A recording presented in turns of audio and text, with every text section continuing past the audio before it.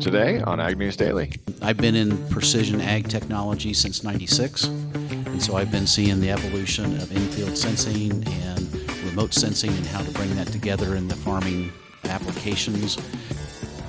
With the Farm Smart podcast, we're not just talking change, we're making change together. Farm Smart is where sustainability meets opportunity.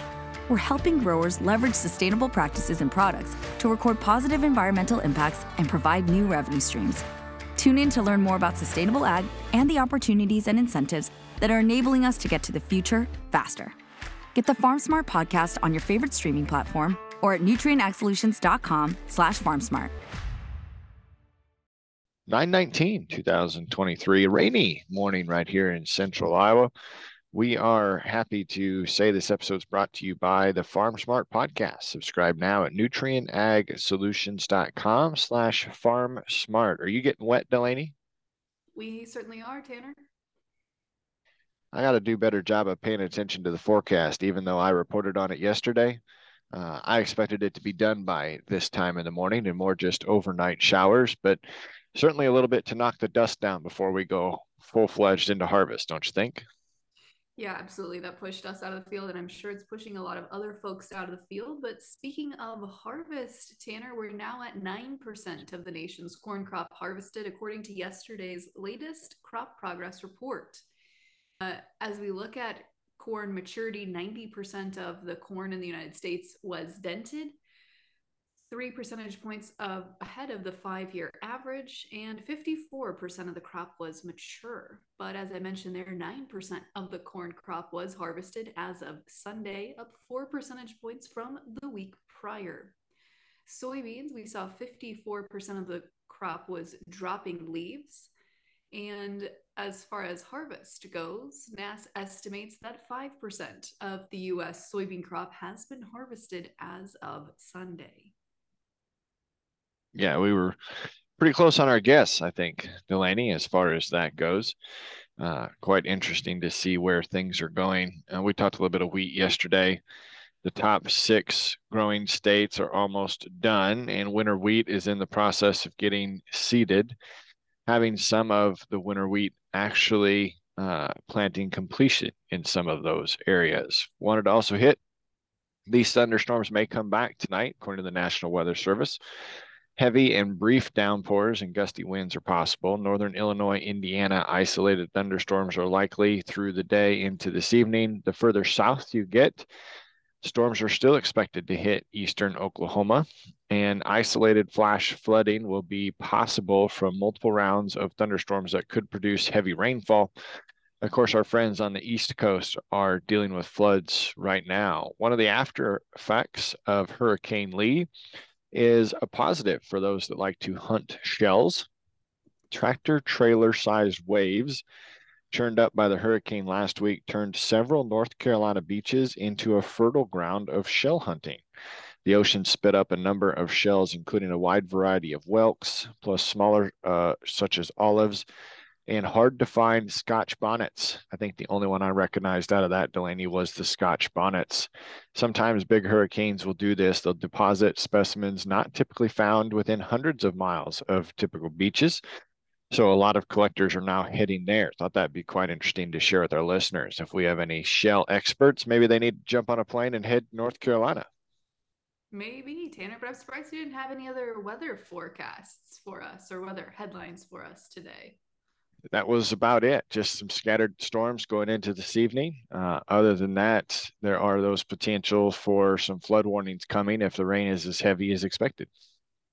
Well, I've got one other quick weather headline here, and that's according to the latest National Oceanic and Atmospheric Administration. Really a couple of quick headlines. The first of which is the NOAA recorded 13% of the world's surface temperature reading reached their hottest temperatures in August on record, going back to 1951, Tanner.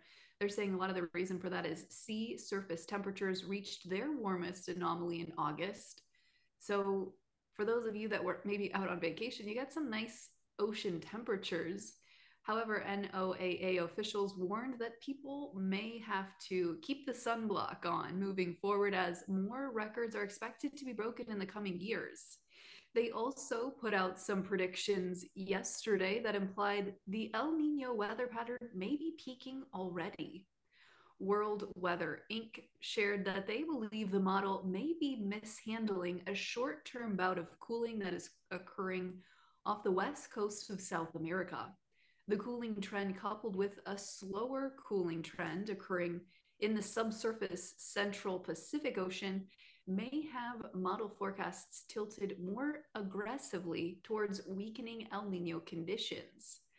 Tanner, what that means for our listeners is El Nino may begin to dissipate a little bit, which of course is the cooler, wetter conditions compared to the La Nina, which is hotter, drier conditions. However, experts are saying that El Nino will remain strong enough to dominate the ocean and atmosphere in much of the world through the fourth quarter of this year. But beyond that, there are questions as to whether or not that trend will continue. Yeah, that doesn't seem like it's going to be very long-lived, which is interesting to look at. FS, Midwest company, their agronomists have been traveling throughout the Midwest collecting corn yield data as harvest begins. Illinois, Iowa, Kentucky, Michigan, Missouri, Ohio, Wisconsin are the states where the data is being collected on the FS crop tour. The estimated yield and number of location samples will be uploaded to the FS Agronomy Yield Analyzer tool. The yield analyzer maps the points and consolidates their efforts by geographic area to calculate an estimated yield. As of Friday, September 15th, the yield analyzer app reported Kentucky at 226 bushels per acre with 71 locations sampled. Ohio's at 224, 12 locations. Michigan 216, only 4 locations. But then you get into Iowa and Illinois. Illinois is pegged at 213 with 282 locations sampled. Iowa, the same 213 bushels per acre at 178 locations sampled. So kind of interesting there to see all these yields above 200. Missouri came in at 212 and Wisconsin at 209. Definitely higher than some of the yield estimates that we have seen recently. But of course, these are just small sample sizes and are not officially tied to any reports. But it'll be interesting, Delaney, as we see more harvest reports happen as harvest continues to progress forward. Absolutely. And of course, one thing that could impact harvests moving forward, well, really globally, is continued drought and decreased water levels in the Panama Canal. We've continued to report on that story, Tanner, as it develops, and have seen quite a few restrictions as to the number of daily ships that could come through the Panama Canal compared to usual. Canal authorities recently announced that their intention is to maintain this limit, and that's expected to go into 2024 and beyond. As of last week, Tanner, the restrictions have resulted in a large number of ships backlogged. 116 vessels currently are waiting to cross the canal, and that's the main route for about 60% of total cargo transported by container ships from Asia to the eastern coast of the United States. So that could certainly impact the prices you pay in the store, as well as potentially some prices we see here for grains during harvest season. Yeah, we were keeping an eye on that. I'm glad that you provided the listeners an update. All I've got left today is Russia and Ukraine updates. The annual UN General Assembly is unfolding in New York for the second year under the shadow of the war between Russia and Ukraine. Joe Biden and Ukrainian's President Zelensky are set to address the UN today. Zelensky is expected to appeal for more support. Russian drone attacks struck a warehouse in Lviv yesterday, killing workers and destroying tons of humanitarian supplies as far as those set to help the war effort. Situation in Ukraine remains difficult after Ukrainian troops captured 2 villages near Bakhmut, as you were talking about yesterday, Delaney. The Moscow court rejected an appeal by Wall Street Journal reporter Evan Gershkovich against his pretrial detention. According to the Russian state media, the U.S. journalist has been detained in Russia since March. But we do see farmers continuing to help Ukraine. Back during a terrible week for Putin in March, Ukrainians' armed forces claimed that Russia had lost 21 tanks in a single day. This was due to farmers stealing these tanks with their tractors and heavy equipment. In addition to other armored vehicles, farmers have videos seen taking Russian tanks away from their posts, hooking onto them with their tractors and hydraulics to be able to get them to maneuver away. So quite interesting there to see as Ukrainian farmers and tractors are continuing to provide extra assistance in the war. Tanner, I think I am out of news for today as well, aside from chatting overnights here. What do you say? Let's get into it. Well, as we look at the overnight markets here, just heading into the closing session of overnights before we head into opening markets here on this Tuesday morning. December corn down 1 3/4 cents at 4.69 3/4. New crop beans down 3 pennies at 13.13 3/4. Hard red hard red winter wheat down 4.5 cents at 7.30 1/2. December Chicago wheat down 3 pennies at 5.88 1/4. And December spring wheat down 4.5 cents at 7.73. Tanner, a quick look at where livestock markets closed yesterday. October live cattle shed 60 cents at $1.8632 1/2. October feeder cattle shed $3.52 1/2 to close at $2.6095. And October lean hogs added 12.5 cents, will open this morning at $83.25. Tanner, for today's Tech Tuesday interview, fill us in on the fascinating conversation you had. Yeah, we were walking around a couple of the innovation tents, and my co-host Corey saw this booth sitting on the back wall and goes, "Oh, that would go great with the Epic Ag's instant read soil probe."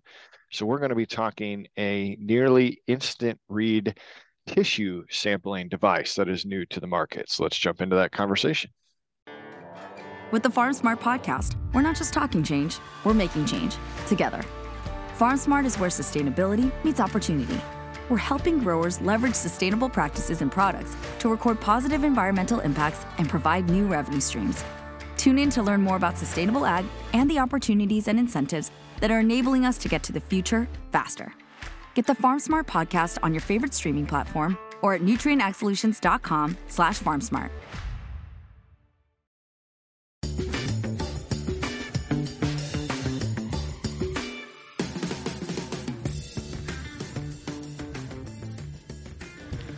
We love new technology. We've got John here, co-founder and CEO of Leaf Tech. We are going to discuss on-demand tissue analysis, Corey, and we walked by, you saw this, and you went, "Oh, is that like the soil probe?" I was like, that's going to go with our soil probe. Yes. So we're excited to learn more about Leaf Tech. Welcome to the podcast. Thank you. I appreciate the opportunity to be here. Let's start with you, John. Who are you, and what's your story? My name is John Mascoe, and I'm co-founder and CEO of Leaf Tech Ag, located in East Central Indiana. We founded the company. We are a generational farming family. My son and my daughter and my wife and I founded this company about 3 years ago. I've been in precision ag technology since '96. And so I've been seeing the evolution of in-field sensing and remote sensing and how to bring that together in the farming applications. And so we've been building this up. And one of the main issues that we have is that not being able to be responsive to what the plants need when they need it. And so we figured out a way to measure in near real time the nutrient content of a plant and then being able to address what it needs. How long have you been doing this? This will be in our third year. And what did you do before that? That's what I was doing, precision ag technology, working with remote sense data and in-field data. I do a lot of disease, pest, nutrient modeling from in-field data. Where do you learn all that? Did you go to college for that, or just? No, I've actually I've got degrees in agronomy and animal nutrition. Okay. And then also our family farming background, all of that came through, and we're doing things that people said can't be done. So there's no book written on it right now. Okay. So did you go to Purdue for that?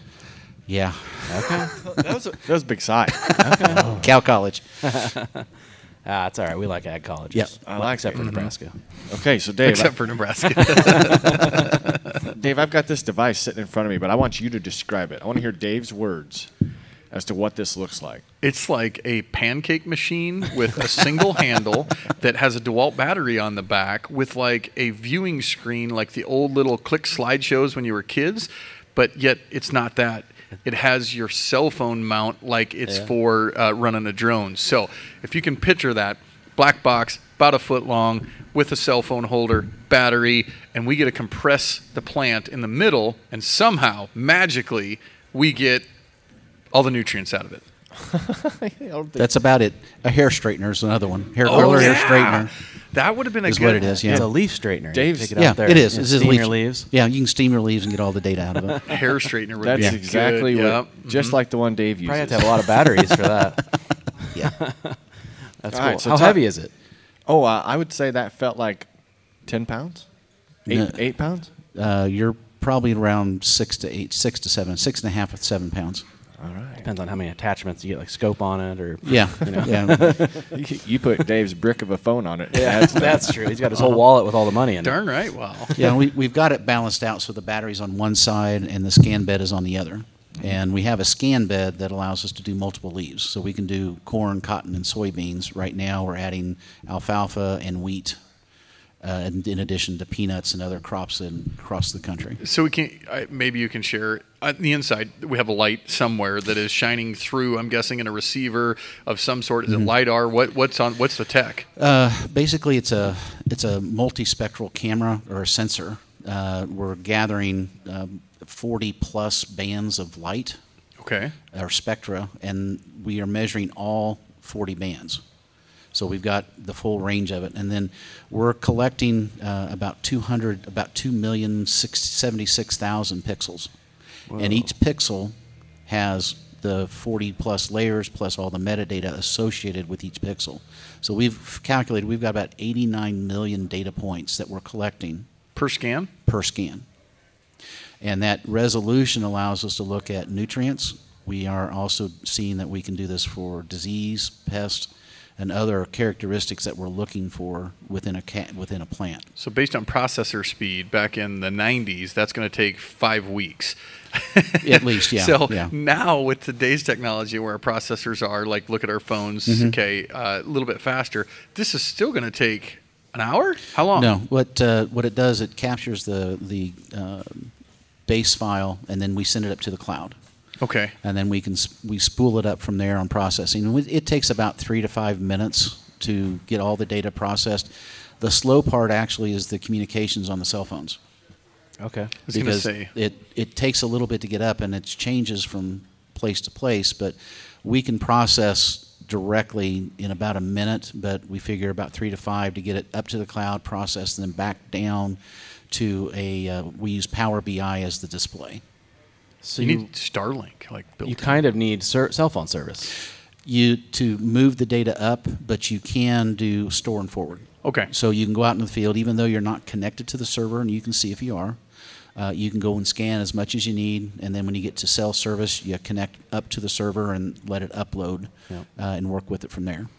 Is there any kind of like calibration process between hybrids or geographies, even plants? You said you got to go to cotton and all that kind of stuff. Like, No, there is a little bit of validation work we do between species, but we are measuring the spectral signature of each nutrient, so that gives us a consistency. We're not trying to interpret chlorophyll content to give us nitrogen percentage. We are measuring true nitrogen. okay. And we're measuring all the true values that are generated from each nutrient as it comes through. Say that again.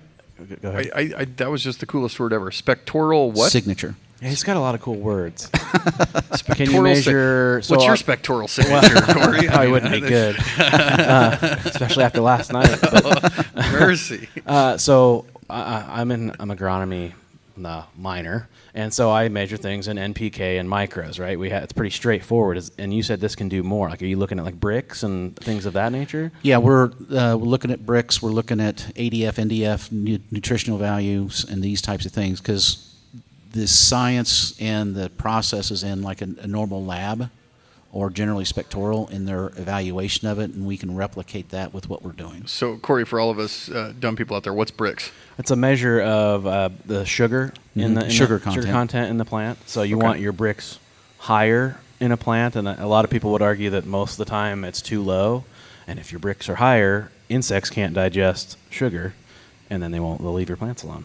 Mm-hmm. When I eat more sugar, I get fatter. Does that work with corn plants too? Well, they make sugar and have it in their plants. Got it. But bugs can't eat sugar because they don't have the same gut as I humans, gotcha. right? So they die if they do. All right, not to digress, but so you're measuring that as well. Well, we're in the process of including that. We started out with just looking at the micro and macronutrients. We measured 12 of them plus leaf water content.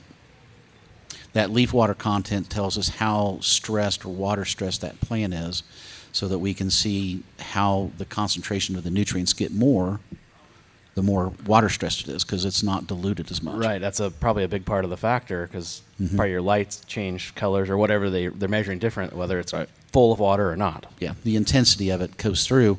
And then the other thing we're able to start looking at is that we're looking at every leaf on that plant. And there's variation between the lower leaves and the upper leaves, and how the plant moves the nutrients through that process when it's putting on grain or whether it's growing vegetatively. And we're starting to question, this has caused me to question everything I've learned in agronomy the last 25 plus years. Oh boy.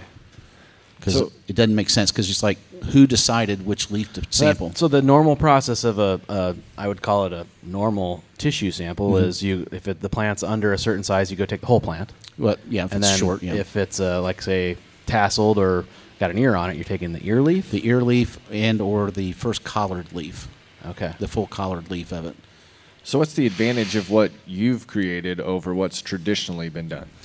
What we're able to do is we can select an individual plant, georeference that plant, and scan it in less than 15 seconds. Then you can go and scan another one. So we can gather hundreds of data points in a field that allows us to determine the nutrient uptake or the bioavailability of nutrients in the field. The soil may say we have a lot of nutrition there, but if it's not getting up to the plant, it doesn't matter. Okay. And so that's what we're able to do, is we're able to give the results in 3 to 5 minutes versus 3 to 5 days of taking it to a laboratory, sending it off, waiting for the results. Yeah. And you generally are sending off a composite sample. You're collecting 15 to 20 leaves from an area. So not geospatial. And it's like, okay, we got an area, and it's kind of like marketing. It's like selling and then finding out what your price was 3 to 5 days later, what you sold it for. So I'm a farmer. Okay, I go out, I do this. Great, my soil's great, but my plants suck. Mm-hmm. So do you give prescriptions? Are you telling me like how to fix it, or are you just saying your plants suck? We just say this is what your levels are. Okay. And then you can either... It's probably not on a suck to not suck scale, Dave. Yeah. That's a good way to put it. We could put that scale on there. But generally, we do let the people locally do the recommendations based upon the local conditions, because the sufficiency, insufficiency levels of a nutrient are kind of determined locally by whether it's a tissue sampling company or an agronomist or whatever. And then we can export our digital tissue sample directly into a crop management software where you can do nutrient zones and target what's going on in there. And then you can prescribe and apply directly to that area. And by being able to apply the right nutrients at the right location at the right time, we have better use of inputs, and we have better use of the outcomes from the giving the right nutrients to that plant to meet its potential. So I want to go back to the process. Sure. You said you collect 15, a normal tissue, you collect 15 out of a area in a field. What are you doing? Are you doing a composite? No, we're doing individual plants. Right. And you get the individual report for each plant non-destructively. Can you lump them together? Like, I mean, one plant sometimes might not tell the whole story, right? So then you kind of want to look at it in a wide view. The thing is, if you're going to take all of them together and average them, that's what you're going to get, the average. And what we don't, if you want to continue to do that, I kind of say just stay with your current program, because you're not taking advantage of it. What we're saying is take hundreds of points in that field in the same time it takes you to get that 15, and then if you map those data points, you can pinpoint where you need to put a foliar treatment or so what's testing. what's the process? Are you scanning one plant multiple times, or where would you suggest to scan? We were doing it right now. It's almost like a modified grid. So if you have an applicator that's 90 foot wide, hit the middles of it and just scan as many plants as you can in a grid pattern right now. But you only scan one plant one time on one leaf? On one leaf, then you go to the next one, and you can scan multiple leaves every 15 seconds. Which leaf do you suggest on the plant? Right now, we're saying go with the current protocols. Okay. Ear leaf, first collared leaf. We are discovering that we want to make sure we have enough information to challenge that idea. Because it might make a difference, right? Because sometimes the new growth might have something nutrient difference than something of old growth, correct? Correct. Or in theory. In theory, and because we've scanned the plants here locally, and each leaf is different. We have a leaf that is senesced that has a higher nitrogen content. A dead leaf on the bottom, very first leaf, has higher nitrogen content than the upper leaves. Okay. So go ahead. Two questions. One, you said non-destructive. Correct. Does it really matter if we kill one plant? I mean, in the scheme of like the whole. Or even if you took one leaf, it wouldn't kill it. Yeah. It won't kill it, but you can go back to that same leaf And rescan it. and see if what you something did changed. because Okay. that's the problem. Fair is enough. that we don't know because we have to destroy the plant to find out what the content is, and if we make a change in it, we can't go back and check the change. The next thing I was wondering is you said to see if something was dead, Corey. So I'm just thinking, we talked about desiccating beans. And when we knew they were dead, with the then we knew 4 days later that we might come in and we'd be the perfect moisture content to go through it. Could this tell us if, like we had the hot spell during Iowa State Fair? Yeah. You said your ears started dropping. Could Yep. you go test at some time and then maybe predictively down the road say, oh, hey, you have 15 days, you're going to be ready for harvest because you know that it's dead? Could you go out and scan half your field and say, well, these plants are all dead. I can tell you that normally or typically 15 days later we're going to be harvested. So this could give us some At that information. point, why wouldn't you just take the sample of grain? Yeah. That's fair. Yeah. That's fair. Yep. Not a bad question, but that's probably a more efficient way to take care of that. Yep. Now, the one thing we did find is the group that you saw earlier, that we are looking at crop residue. Okay. And we can measure the nutrient content of the crop residue. We weren't anticipating that. Yeah. And so if you can use a product that helps make that process faster, so you can get from the plant to the soil, you can get your nutrients reclaimed for plant usage if you have an ability to check and see what that's going on there. Got one more on this, and then we got to Sure. pivot to the next thing. But so, like I said, you should take the leaves. Is it a better quality sample because it's fresh, it's right there, it's not drying out or getting put into a bag and then shipped? Well, right now we have to compare ourselves to multiple labs, and right now we're giving results that are 85 to 99% accuracy or within the ranges of a test lab. Yep. And so by taking it at the plant, we get leaf water content, which tells us the stress, and then we're getting all the nutrients that are in there. So that real-time capability is really good. Now I got it. Now I got another one. You got another one? Well, Tanner's gonna be mad. I keep making this go longer. Where did this technology come from? I imagine it wasn't developed just for this. Was it being used somewhere else in medical or something beforehand? No, we've did this from the ground up. Really? Yeah. So you've developed the tech. Yeah. And you have a patent on that. And all Yes, that. we do that. We found a sensor that we started working with that's really not even on the marketplace right now, that gives us the economical ability to measure all of the bands. Very cool. In a real-time basis. Corey, and this is me just not knowing. We've interviewed people with nutrients, macronutrients. They were talking about like bugs in a jug to help boost those. Yep. Would this tell us if your one of these biologics company is actually working? It's above my pay grade. I would assume on a repeated trial basis, you'd probably be able to tell if it was a beneficial. Can you tell that, John? Well, what we're finding out is that because we're measuring the bioavailability through the plant, Okay. that we are actually able to target a sampling area to see what the biologicals are in that area. more effectively. Instead of doing a general grid sample, the plan is telling us whether the nutrients are bioavailable, and then because we have so many data points, we can actually map out where that area is. And my belief is that we'll see biologicals being more targeted to sample, find out what's there. It may be a disease, but then you can correct that more easily in the off season. What a tool for companies that are selling that stuff, though. Yeah. You could get side by sides and plots and all that. And we are seeing a comparison. We've had them used in side by side comparison, treated versus untreated, and we can measure the significant difference between applied and unapplied. Yeah, good. Well, I got one question, and I'm not going to let them ask any more. How do we do the cost? Do I buy this? What's the structure look like? Well, what we do with this is a scan as a service, and basically we provide the scanner on an annual basis. You scan as much as you want. It's unlimited scans, and then you get the scanner back on a new subscription. So you're not buying the technology, you're not buying the scanner, you're getting a digital tissue analysis that has the GPS references to it.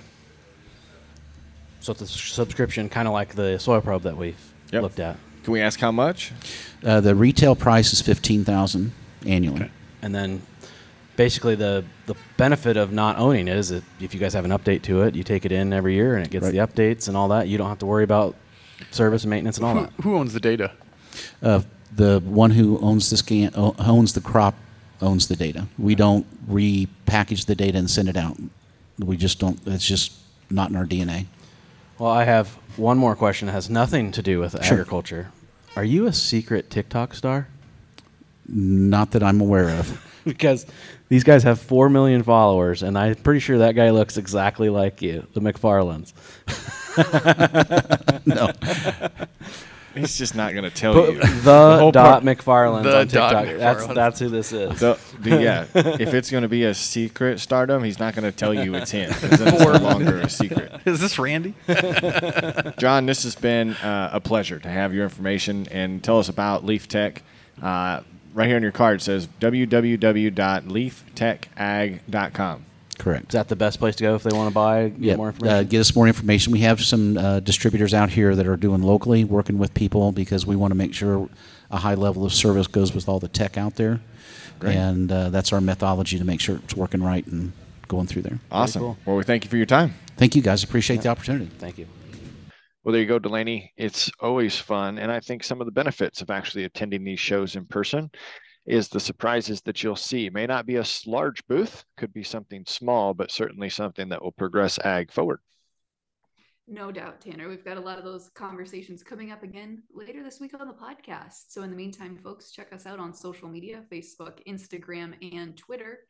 But Tanner, with that, should we let the people go? Let's let them go.